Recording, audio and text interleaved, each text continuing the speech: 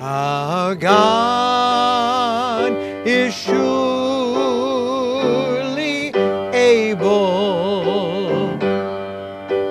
all our needs to supply.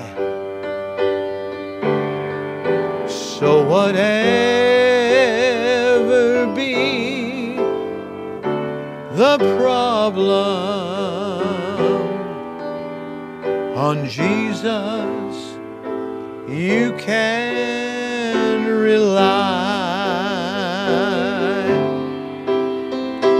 God will provide, and by His grace He'll see you through.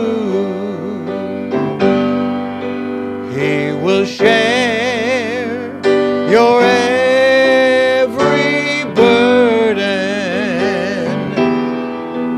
He'll be with you in all that you'll do.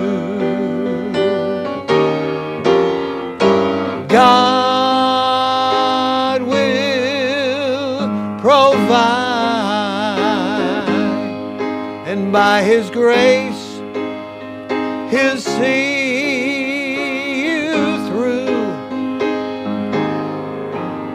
He will share your every burden. Yes, He will. He'll be with you in all that you do. He'll be with you in all that you do. Great song. I wish I'd written it. I didn't. But it's my take on a great song written by Henry Slaughter. And he and his wife Hazel used to sing across the country. They would sing kind of in the warm-up slot for the Gaither Trio in the old days. He also, Henry, played for a number of quartets. Oh my, I can't even tell you all the folks he has played for. But he wrote this song, and it expresses the truth that we find over in Hebrews chapter 13 and verse number 5. It says, let your conversation, that's your lifestyle, be without covetousness. Now, thou shalt not covet is the 10th and the exclamation point of the 10 Commandments. There's so much covetousness in this world, and it certainly is idolatry. And it's wrong, and Christians can be guilty of violating this and the other commandments as well.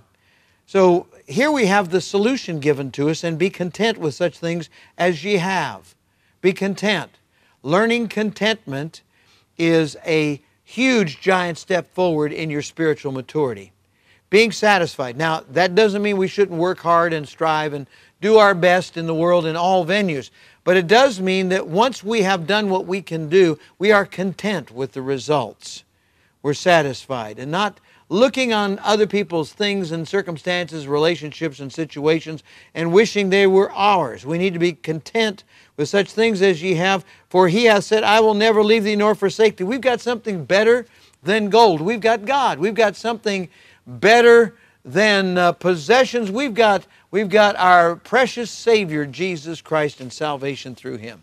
Let's pray. Father, thank you so much that you've promised to provide and you've never let us down. And for that reason, we don't have to be covetous. We can be satisfied and content. And today I pray for contentment for every viewer, every believer. I pray that this might be a day of turning around and making that area of our life what it ought to be by your grace. With heads bowed, I want to speak first to those who may be professing believers, but you haven't been content. And shame on us to say the least, but of course we should yield to God and allow Him, after we've confessed it, allow Him to work a work of grace in us so that we will be content with what things we have. and with our relationships and with our situations and circumstances. Now, with heads bowed also, those that have never received Christ, right now is your time to do so. For whosoever shall call upon the name of the Lord, you'll be saved, the Bible says. So pray right now, something like this. Dear Jesus, come in my heart, take away all my sin, pay for it, and be my Savior, and change my life, and take me to heaven when I die. If you prayed that prayer, let us know so that we can be a help to you. Then I want to pray for those right now who may be struggling with limited funds or limited resources. God's got everything. He'll never leave you. He'll never forsake you. And so I pray for you right now. Lord Jesus, I ask that you might be very near and dear to those that have special needs. We ask in Jesus' name. Amen and amen. He will share your every burden. He'll be with you in all that you do. God will provide. God bless you today.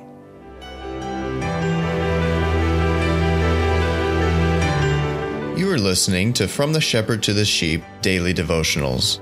This is a ministry of Central Baptist Church in Woodbridge, Virginia. If you would like to learn more about our ministries, you can find us online at cbcwoodbridge.org. You will also find many other helpful resources there, including preaching, devotionals, and songs. We thank you for listening to this devotional From the Shepherd to the Sheep.